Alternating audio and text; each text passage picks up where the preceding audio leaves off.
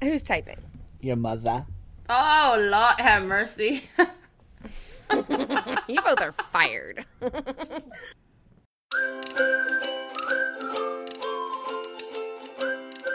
You found your way back to Making Sense of Pets, a podcast. We're your hosts. Veterinary technicians Angela Ilya, Ryan Fraser. And I'm Becky Mosser. Today's conversation, I feel like, is an important one that we want to make sure sets everyone up for success when they're bringing home a new fur baby. So we're going to kind of leverage what's called pre-adoption or, pre-bringing home counseling so that we can talk to you guys a little bit about maybe finding the best pet and not overlooking some of the pets that maybe get looked over in the shelter. So there's a lot of things that you have to consider when you go and looking for a pet. And I think the first thing to do is decide, the hardest thing to do is to decide whether or not to actually bring a pet home, right? So you have to really assess your situation at home, your financial situation, right? Because now you're going to have another mouth to feed, another vet bill to pay, time-wise, another... maybe another litter box to scoop. I don't know. You can get anything as a pet, right? From a goldfish to, another dog or, an exotic pet or something like that. So it kind of depends on what your financial, level is and also like what your time commitment is like too. So you have to kind of decide. The first step is deciding whether or not you can have or should have another pet come into your home. Yeah, I like how you said that it might be a goldfish or it might be a horse or something like that, because we just recently added some new pets to the household. Ooh, what'd you get? We got a new fish tank. Ooh, so we have a 20-gallon fish tank, and we got 4 new fish to go into it, and we're taking it slow. But I think we have tetras. So I have a ruby tetra and then just the neon tetra. They're really cool. We're going to go get more today. So we've given it, I think we're a little bit early on adding new fish to it, but I just can't wait. But we've given it 2 to 3 weeks to kind of sit and relax with the new fish and get all the good bacteria in the fish tank. And now we're going to add a couple more. Yay. That's pretty exciting. Yeah, and I agree with you, Angie. I think that is a good point. If you are looking for a new pet, there are a wide variety of pets to choose from. So if it doesn't fit into your time or doesn't fit into your schedule, maybe you can pick something a little less time consuming. And then I know another time people are always really contemplating pets and thinking about pets is when a kid wants a pet, right? Oh, yeah. That's a huge problem. I don't know what that's like, but I hear it's terrible. Well, it can be, but it's important, right? We teach kids responsibility. We teach kids really truly about life and death and the human-animal bond through them having pets. But at the same time, a lot of times we maybe choose the wrong pet for a kid and can actually put the pet in kind of a bad situation. One of the major things I think of then is getting little girls a kitten, and then kitten becomes little baby doll, right? And so we're carrying kitten under our arm, and it's dangling, and then we end up with cats who honestly become rather aggressive, right? Because they're like, this is not cool, so I'm just going to attack you to get away from you. Yeah, or injured. I see a lot of little animals in general overhandled or mishandled, or and kids are not doing this maliciously, right? They just want, I want to squeeze the animal when I see it to the point of potentially hurting it if it's really, really cute. We all have that inner violent tendency inner toward Elmira, cute. Right? that comes out when we see something really, really, really cute. Yes. So you can't blame the child, but it's up to us as, I guess, parents, well, you all, I'm not in that pool at all, to kind of guide that. And it's a lot of work to be watching now, 2 little babies kind of in your house, that don't know the rules and don't know how to interact with each other. So that's an extra additive stress and step and amount of work that you're adding on to your family dynamic, which I imagine would be even more difficult than if my husband and I just want to really me want to just randomly maybe show up with another chihuahua. That's easy. Sounds like you're brewing a plan over that's there. Easy. I've done it at least half a dozen times now. It's worked every time. So it is a whole nother world. Yeah. And when I've worked with exotics, one thing that we often saw was a parent getting a rabbit for a younger kid. And with rabbits, their back or their hind end is so heavy that they often get back injuries. And so when a kid is picking them up and they don't know better, they're picking them up incorrectly and then injuring their back. 100%. And I think that's a good point, Ryan, is that sometimes parents may feel like, okay, we're not ready for a dog or cat. It's too big of a responsibility. So they get an exotic pet, something like a lizard or a hamster or a gerbil. But then I find that when these pets are not super interactive and they're not getting that like bond back, they kind of become these forgotten living beings that we're just like guiltily creating survival for instead of true engagement. Oh my God, it goes back to what one of the reasons that I started this podcast, or that I had in mind for starting the podcast, is when my dad got me the lizard and it broke its tail and we flushed it. Right. Oh, me too, remember that. I put that on my mind. I forgot that about you. But that's another big point here, is know the husbandry of the pet that you're getting too. So do research before you jump into lizard ownership. Yeah. I mean, I've also had leopard geckos, and you know what gets really annoying is going to the pet store 4 times a week for crickets, because they don't live that long unless you're into your breeding. And so then I find these animals end up being highly neglected because they're just kind of a pain to take care of if you don't know what you're getting into. And again, because they're not fuzzy and lovey, kids lose interest quickly. So I think that's a really important aspect. And like you said, Ryan, just study the husbandry a little bit and maybe talk to some experts about what it's really going to take and be like to own one of these pets, because it's a lot of responsibility. And when you're dealing with an animal that like doesn't lick you in the face, it's not always the bond you might have thought it would be. Yeah, and with exotics animals especially, and even cats and dogs, a majority of the health issues for sure for exotic animals are because of husbandry issues, that we're not feeding them correctly, we're not giving calcium to our lizards that need it. So just make sure that you're knowing how to treat them, and your vet is a great resource. 100%, absolutely.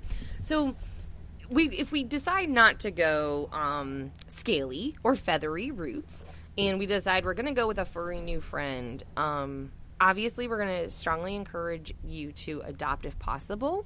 But another thing that I find and I run into, a couple of things. Number one, I find a lot of people want the pet they grew up with. So they're like, I had a beagle growing up, or I had a border collie growing up, and now I want, like a Malinois.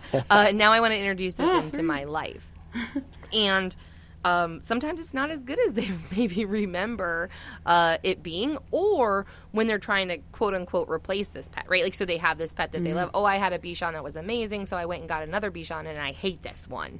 So sometimes it's not. I think it's important to talk about like breeds and how it doesn't always predict personality as opposed to looks. Oops. Come on. Oh, yeah. I think that people also kind of tend to not look at the bad parts. We kind of get blinded by love, so to speak, right? So if you, basically all those breeds you just listed, people will be quite enamored with them, but then you don't, if you're like researching them, you're like, oh, look at how smart they are, right? Like the border collie. I'm going to teach my border collie like 250 different words, like what, like, but you ignore the post that you're gonna have to do it while he's like chewing through your drywall into like your neighbor's apartment, so it's like we kind of choose to like we choose what we want to know about the breeds. And I have a house full of like things I probably shouldn't have if I looked at the breed thing, but they all came to me in like different ways, of needs. So that's a little bit different, I feel like, for me. But if I had a choice, I probably wouldn't choose like a French Bulldog, for instance, because their health, or a Shiba Inu who has like a bad attitude, but mine's amazing. But it took a lot of work. So just remember, if you want to get a pure breed dog, that you kind of have this romanticized idea of how it's going to look when you own it. Don't be afraid to kind of step back from that and realize that it's a lot of work to make a dog and you and your family kind of click and be a cohesive unit that can enjoy life together. You know, sometimes it takes a lot of work. I think one of the things that people think about but maybe isn't really true is that because they travel often, a cat maybe is a better choice than having a dog, because you can leave a cat at home by itself for a couple of days. And I've working in emergency medicine, we've always seen cases like that where the owner goes away for like 3 or 4 days and they get home and the cat's really sick. And that's something that I think that just needs to go away. If you're gonna go on vacation a lot, then maybe a cat's not the best choice, or get someone there that can watch your cat while you're gone. Yeah. You know, I think it becomes too like the Disney effect, right? Like we see a movie, it has this amazing, right? Like we see this every time Disney and movies popularize any kind of certain breed or type of animal, where you're like, now I must have this, and it becomes really unfortunate because, like Angie said, you know, we don't necessarily look at the bad side, and then like Ryan said, sometimes we're a little bit overcommitted and we don't necessarily realize it, or we have a misconception. Frankly, I don't think any living being really wants to have no interaction for 3 or 4 days. It's just, it's not their nature. It's unnatural, yeah. Yeah, and then like out of nowhere, right, you go from having people home and a routine to no one is around, no one is keeping your routine, and for cats, there is nothing more stressful.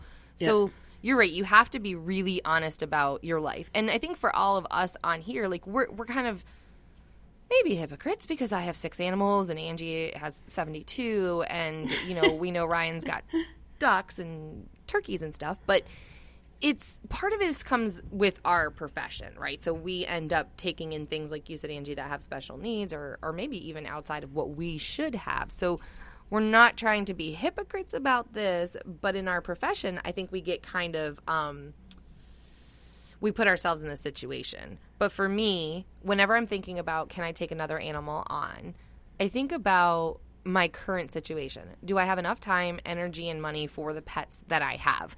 Is everybody's nails trimmed perfectly? Do we have clean ears? How does that look? And do I have extra time to do this with another animal? Mm-hmm. And most of the time, I'll talk myself out of it, no matter how cute and adorable and edible the thing in front of me is. So, all right, we decide it is okay. Like, so we get to the point where we're like, okay, I know I want a new pet. I know it's not going to be a goldfish or exotic. I want to go to the shelter and I want to adopt. So I want to spend a little bit of time talking about this because when you go into the shelter, unfortunately, I don't think we get to see the real personalities of the animals that we're looking at. And I think sometimes really, really wonderful pets get overlooked. Yeah, the shelter is a really difficult place for any animal, cat or dog. Sorry. The shelter is a very difficult place for any animal, cat, dog, rabbit, whatever, to live. It's a very busy place. There's a lot of noise. It can be really scary. There's a lot of barking. And I think that, you know, I've worked at shelters. I know, Becky, you've worked at the shelter also.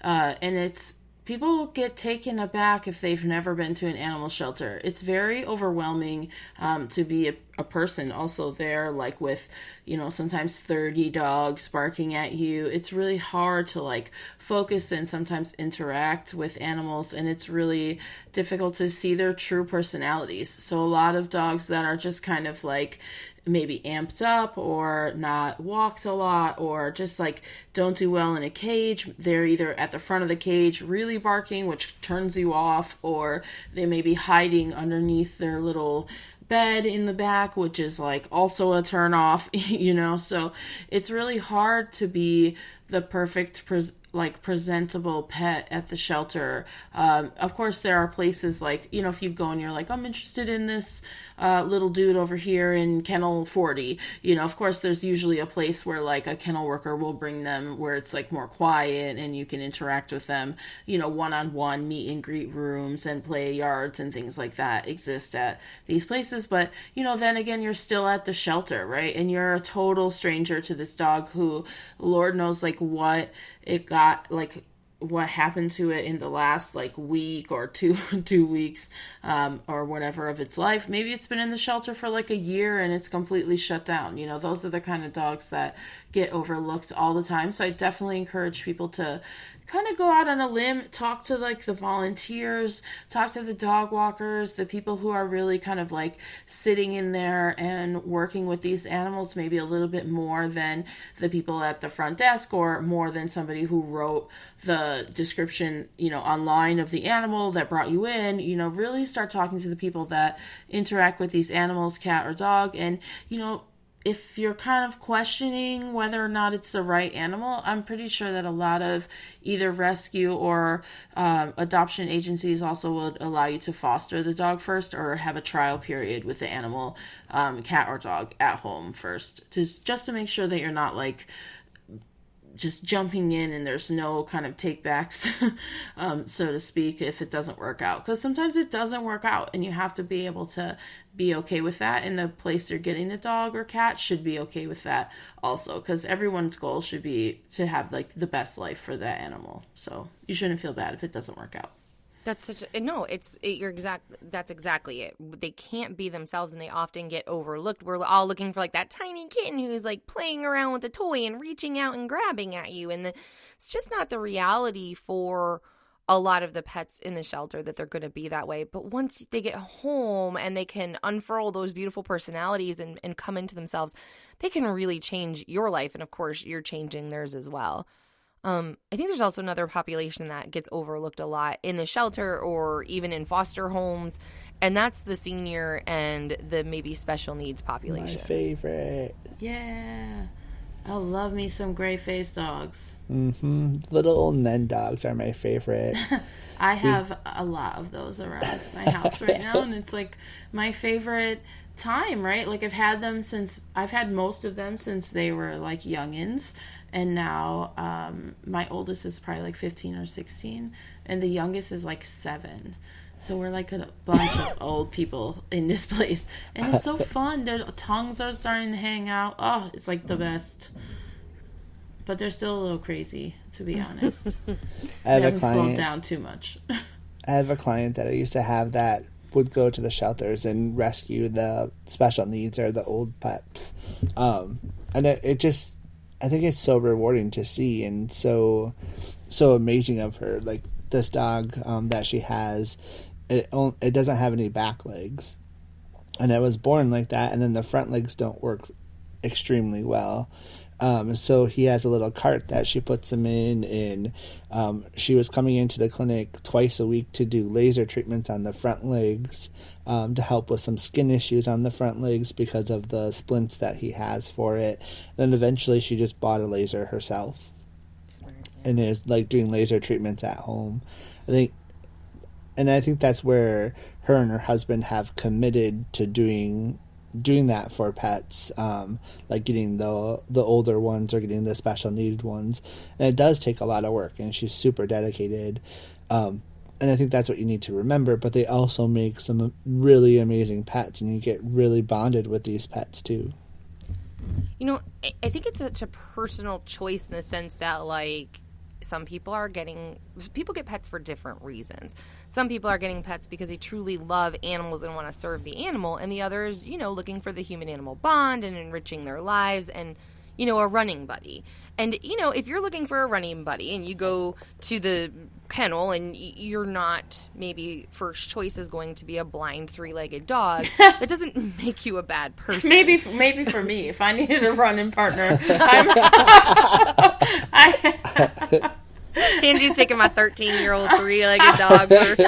That's more my pace. I'm like, Angie's like, slow down, Daisy. You, my ass. Whoa there, whoa. Whoa. Can we get a water break or what? So that's another good point.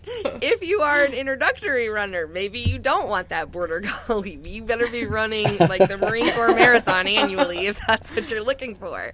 But if you are looking for a pet to enrich your life, a lot of times these senior babies and special need pets can be an amazing addition and just something you can feel really good about not looking over. And, you know, I think sometimes people feel like there's a lower quality of life for handicapped pets. I know there's a lot of people who really, would euthanize their dog before taking off a leg, or their cat before, removing a leg for a sarcoma, or, oh, they're blind, so I'm going to put them down because they're blind. And the fact of the matter is a lot of these animals have amazing quality of life, and animals are adaptable. They don't feel sorry for themselves, so they're not going to get slowed down by a disability because they don't know it's a disability. They see it as just like, well, this is life now. I'm going to do this. And I believe that more than ever after watching my own dog at 10 years old just, okay, I don't have a front leg now, fine, and she does amazing, and it's been 3 years of her doing amazing. So there's so much love to come from these guys.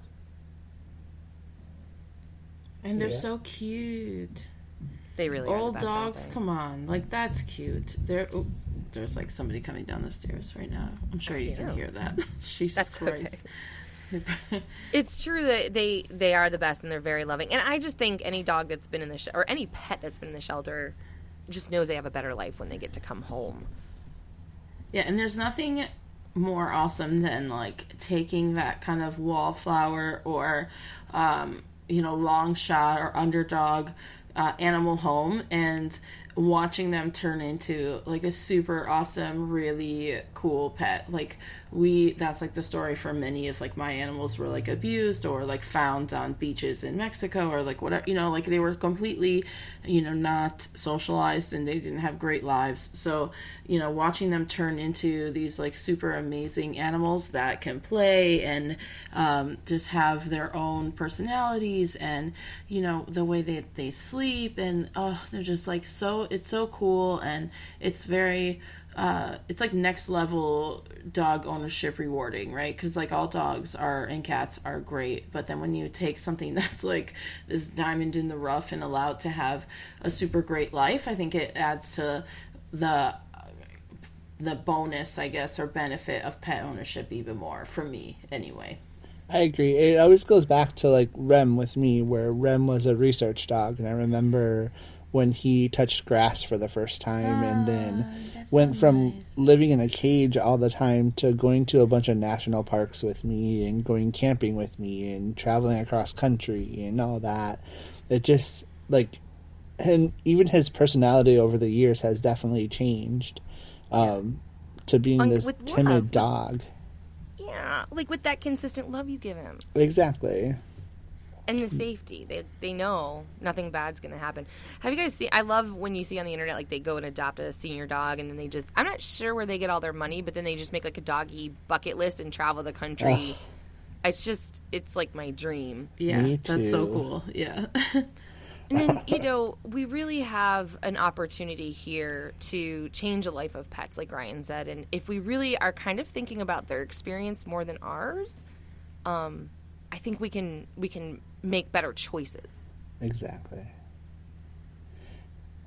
And I would not leave it just as cat and dog too. Like you definitely want to consider adopting for frog or lizards, that kind of stuff. A lot of people get these animals and then they can't take care of them because they didn't do the research or they don't have the right husbandry skills. I look at rescues for frogs and turtles and tortoises and you'll definitely iguanas. Find some for sure. There is a rescue for everything. Yeah. Everything. Yeah. Yes. That's such a good point. And if you are breed specific, whether it's cat, dog, there's a rescue for every breed. Yeah, there really is. There really is. And these rescues. Now, to be fair, I do feel like sometimes rescues can be a little frustrating, and there are times that I've seen people turn down repeatedly and it doesn't make a whole lot of sense to me. And that's a whole nother podcast we can do at some other point, but it is always the best way to go. And if you are having trouble with a rescue, I guarantee you those shelters are going to set you up and get you out the door. Yes, they want those pets moved. Yep. Yeah. So it is really, really important. And there are, we all know about like Pet Finder and just tons of ways of finding pets in need all across the country. There are amazing organizations where literally Pilots for Paws, they will fly dogs across the country. These people who have planes and just love to fly will load up a dog and cat, whatever, and get them across the country to their new home. So Don't be limited, and please use a lot of consideration when you're thinking about bringing home a new pet. And if possible, think a little bit more about life through the animal's eyes than your own. Yeah, and it's important to just be patient, right? Be patient with the process, be patient with the shelter, be patient with the rescue, be patient with your own family, with yourself, right? And then with that new animal when you do bring it home. And, you know, it's like you'll never be able to, unless you've already brought another animal, if you've had like, you know, if you've maybe got half a dozen animals running around, you're probably a veteran at adding into your pack. But, you know, it can be a big process and a big adjustment for everyone involved. So just be patient with the whole process, and the reward, you know, is already going to be awesome. So just keep trying to remember that, you know, that's the goal here, is to like enrich everyone's life. And so everyone has like a better, you know, outlook and a better, you know, just a better life in general. That's such a good point. Just be patient in general right now. Yeah. Be patient with everyone, please, as we publicly begged the other day. So, and I think next episode we're going to kind of talk about bringing that pet home. So once you find that perfect pet, we're going to kind of help you find out introductions and make sure that they happen really positively. But for now, we want to see those pets that you adopted already. You can find us on our social medias at Making Sense of Pets on Facebook and Instagram, or you can send us an email at makingsenseofpets@gmail.com. And don't forget to like, listen, subscribe, and leave us a 5-star rating on your favorite podcast platform. Do it. Yay, that's it. Go get you a pet.